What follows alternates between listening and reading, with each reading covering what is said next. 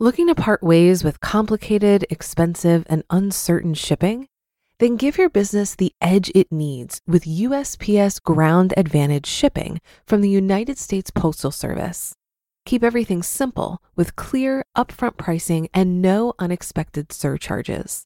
Keep things affordable with some of the lowest prices out there. And keep it all reliable with on-time ground shipments. It's time to turn shipping to your advantage. Learn how at USPS.com/advantage. USPS Ground Advantage. Simple, affordable, reliable. Look, Bumble knows you're exhausted by dating. All the must not take yourself too seriously and 6'1" since that matters. And what do I even say other than hey? Well, that's why they're introducing an all-new Bumble. With exciting features to make compatibility easier, starting the chat better, and dating safer. They've changed, so you don't have to. Download the new Bumble now. This is Optimal Finance Daily, episode 2448. 7 Smart Tips to Spend Less So You Can Live More, Part 1, by Nicole Hill of MarriageKidsAndMoney.com. And I'm your host and personal finance enthusiast, Diana Merriam. I have a bit of a longer post, so I'll read the first half today and then finish the rest for you tomorrow. So with that, let's dive into part 1 and start optimizing your life. 7 Smart Tips to Spend Less So You Can Live More, Part 1, by Nicole Hill of MarriageKidsAndMoney.com. When Andy and I decided to become debt-free, I got excited, then depressed, then excited again. You see, I was excited about the fact that we were going to change our family tree, vacation a lot, and do all these things we were dreaming up. However, I also knew that if we were going to realize these dreams, we had some very tight years ahead.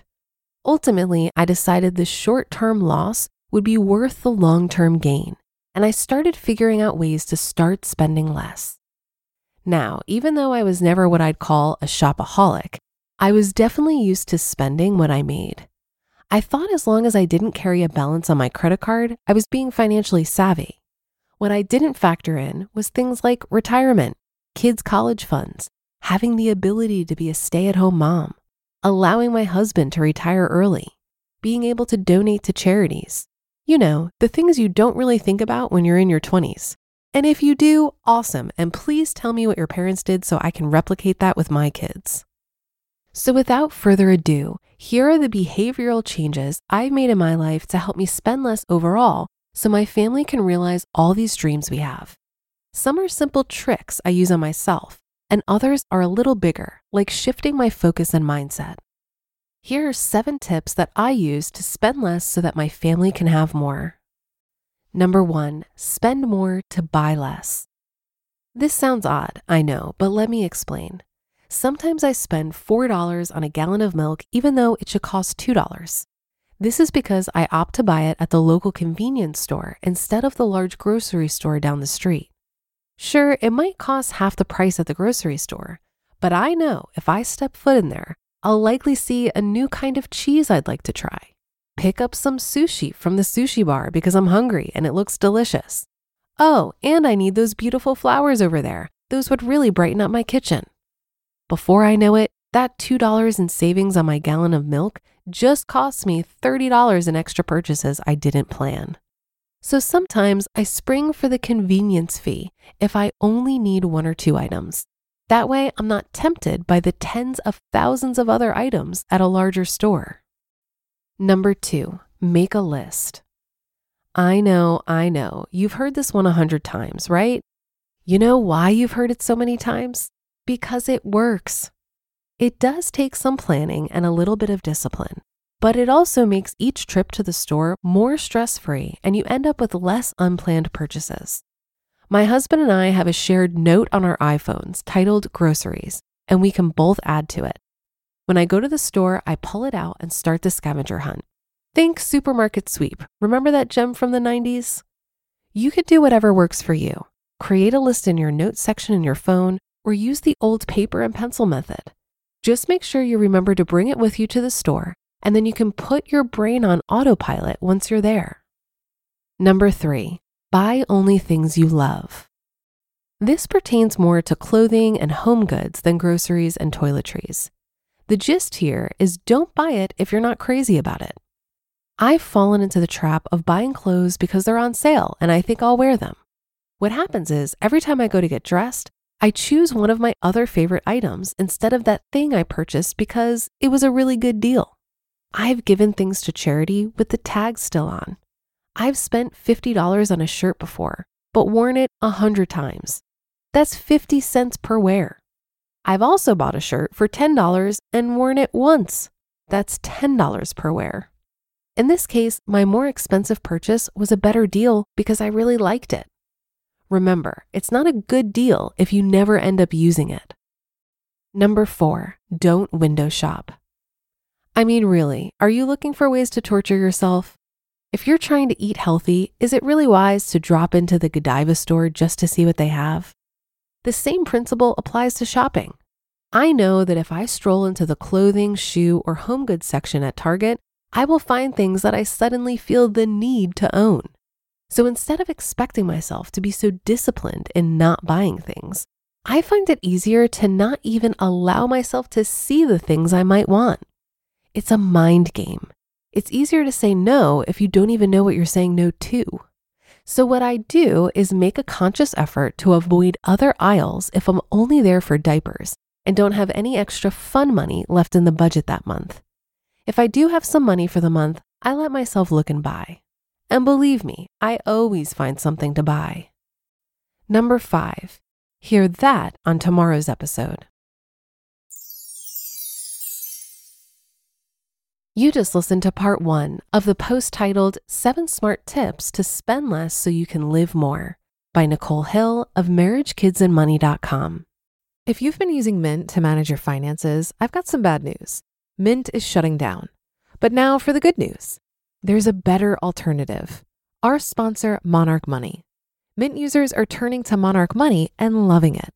Maybe you're saving for a down payment, a wedding, a dream vacation, your kids' college.